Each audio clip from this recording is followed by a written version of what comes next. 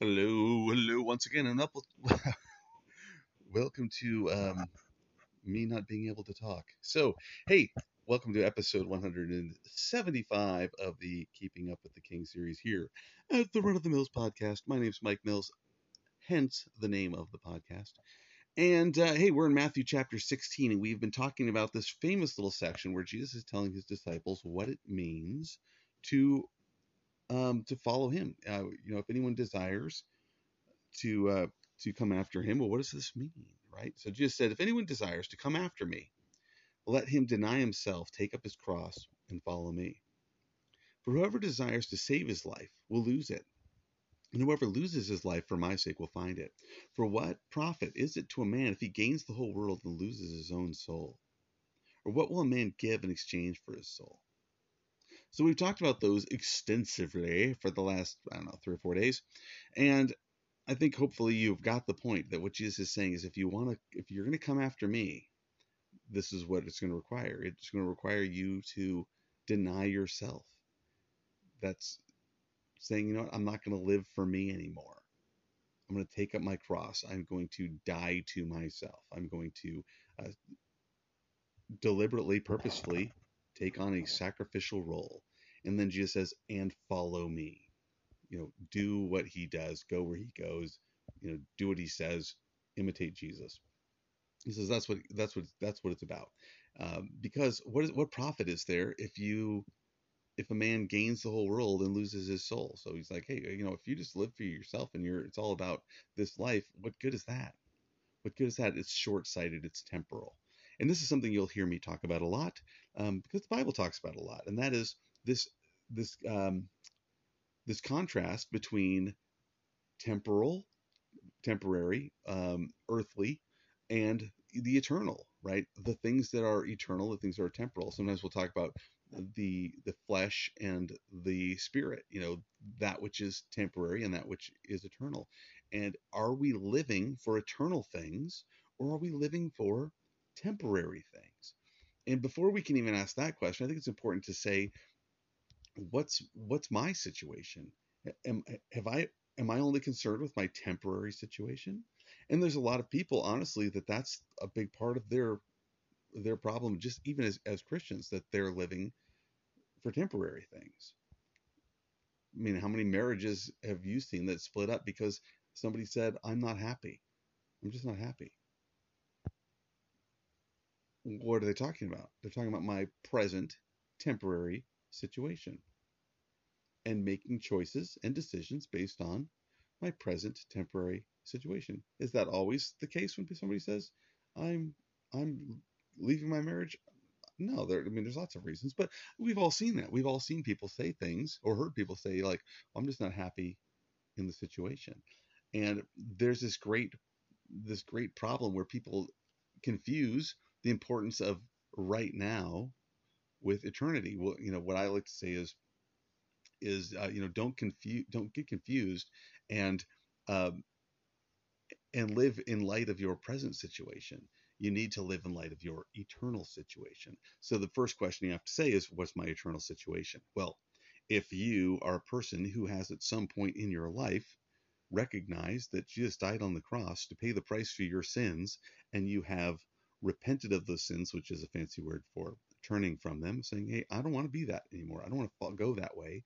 Instead, I received Jesus as my Lord and Savior. I believe that he died on the cross to pay the price for my sins, and I'm going to live for him.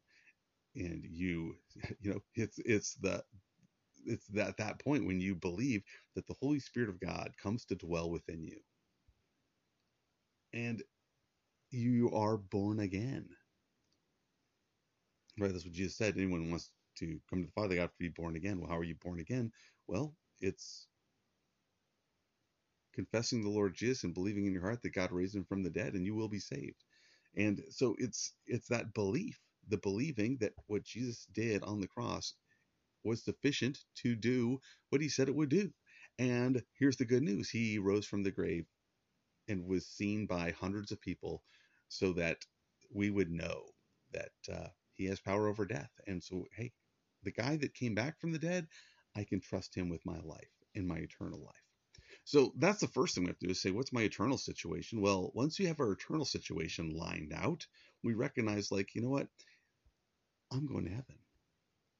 This present struggling, this present difficulty, the Bible says, which is but for a moment, is bringing about a more eternal weight and glory. That's kind of a fancy way of what Paul says there, and is I think it's in what is that? First Corinthians 2? No, Second Corinthians 4. Um, one of those. I don't have my Bible open to that page, so you're just going to have to look it up on your own. But what he's talking about is that God is doing an eternal work in you. God is preparing you for who you're going to be for eternity, and God desires to do eternal works through you. You know, one of my favorite stories, and I'm sure I've told it here before, and I tell people this story all the time, was the time I was teaching a horseback riding class, and I was losing my mind because there were kids in the class that weren't listening. They were talking, which, if you've ever been to a horseback riding class at our camp, first rule is no talking. You got to be able to hear the teachers. You got to, it's a safety issue. And the kids were all talking. I was losing my temper, and I started screaming and yelling and trying to get them to listen and trying to get them to see it was important that they were quiet, and they were just not calming down. And my friend John came over to me, who was in charge of the camp program at the time, and he came over and he goes, Mike, what's going on? And I said, these kids are not they're not paying attention, they're all talking. And I was just losing it because I had certain things that I needed to teach them by the end of the class, and we were running out of time. And he goes, Mike, it doesn't matter. And I was like, what? And he goes, it doesn't matter. If they don't learn to ride a horse today, it doesn't matter. He said, look at them, they're happy as can be. If they don't learn all the stuff they're supposed to learn, it doesn't matter. And he left. Now, I don't know if it was exactly what he meant, but it was a life-changing thing for me because I realized, like, it doesn't matter. It doesn't matter if they learn how to ride a horse. That doesn't matter.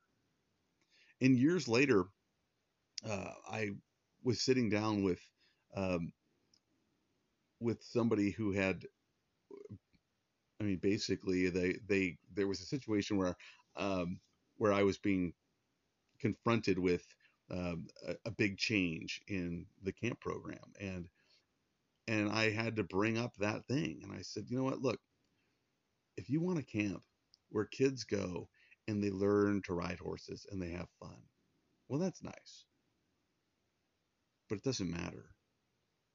It doesn't matter if some kid comes and he rides a horse, and then 5 years from now he dies in a car accident, and at his funeral somebody comes up and goes, oh, he went to camp and he had such a great time and he learned to ride a horse. He always loved horses. That was like the great love of his life was horses. People might go like, oh, that's nice, but it doesn't matter. It doesn't do him any good. But if that kid came and he heard about Jesus and he received Jesus as his Savior, well, now that matters, because that has an eternal, lasting impact. That kid, when he dies, is with Jesus in heaven forever. And everybody at that funeral can say, oh, praise God, that he loved horses, but he loved Jesus. And so we have confidence in where he is today because we saw and we knew that he loved the Lord. There was no doubt in our minds that he loved Jesus. And he received Jesus when he was at summer camp. Well, that matters. That's what matters, right? And so um, all that to say that so much of the time we get so focused on things that don't matter. People, their joy, their happiness, their contentment, their peace, they've got it all. They're looking for it in the wrong place. They're all looking for it in these temporary places. And they've taken their eyes off the big picture of eternity. And so when my day's not going good, I can just think back to the cross and be reminded that, you know what, my present situation might be uncomfortable. My present situation might be less than desirable, but my eternal situation is awesome. My eternal situation is secure. My eternal situation is that I'm going to be spending eternity with a God who loves me. And the things that happen in this life are working towards God He's building in me who I'm going to be for eternity. And I have the opportunity to share the message of the gospel with other people so that they might be with him for eternity as well. And so that their life at this time might be different because they're going to live in light of eternity as well. And when today stinks, they can go like, yeah, today was uncomfortable, but you know what? It's not about today. It's about eternity. And Jesus actually throws this on in verse 27. He says, "For the Son of Man will come in glory, in the glory of his Father with his angels, and then he will reward each according to his works." And so Jesus is saying, look, I'm going to return. I'm going to return, and I'm going to reward each person for their work. So those people that are living for this life and accumulating stuff for this life and are making it all about living for my comfort and my pleasure and me in this life, when Jesus returns, what rewards will they receive? Even the Christians that are living for themselves, whose focuses are on now, what rewards will they receive? Because what he's talking about here is not getting into heaven because you're a good person or because you lived sacrificially. What he's saying is that he's going to reward those who are faithful. And so those who, and again, he's not talking about judging between heaven and hell. That's not what he's talking about here. He's talking about rewarding those people with the things we read about in scripture are rewarded for, for those things which are done in faith, for those people who have shared the gospel with people, those people who have lived righteously, those people who have desired to. It's not him judging between good and bad. It's like a pie judging contest at a fair. He's saying this is a good one. Blue ribbon. This is a good one. Blue ribbon. This is a good one. Trophy, ribbon. And so he's talking about rewarding those, that there's eternal rewards that are lasting. So what are you going to do? You're going to live for this life and what you get out of this life so that you can enjoy this life, which is all temporary. Or you're going to lay down your life like Jesus laid down his life for you. You're going to deny yourself, take up your cross, follow him, and live in light of eternity. And at the end of this life, not just spend eternity with Jesus in heaven, but have rewards as well that are lasting and eternal. So what's it going to be about? Is it about this life or is it about eternal life? Are you investing in this life or are you investing in eternity? Well, what's a better investment? The one that you know eventually the bottom is going to drop out. The stock market of this life is going to crash and you're going to lose it all. Or are you going to invest it in eternity where it's a guaranteed winner, a stock, a bond that will mature, that will never tank? What's the better investment? God bless you. Talk to you next time.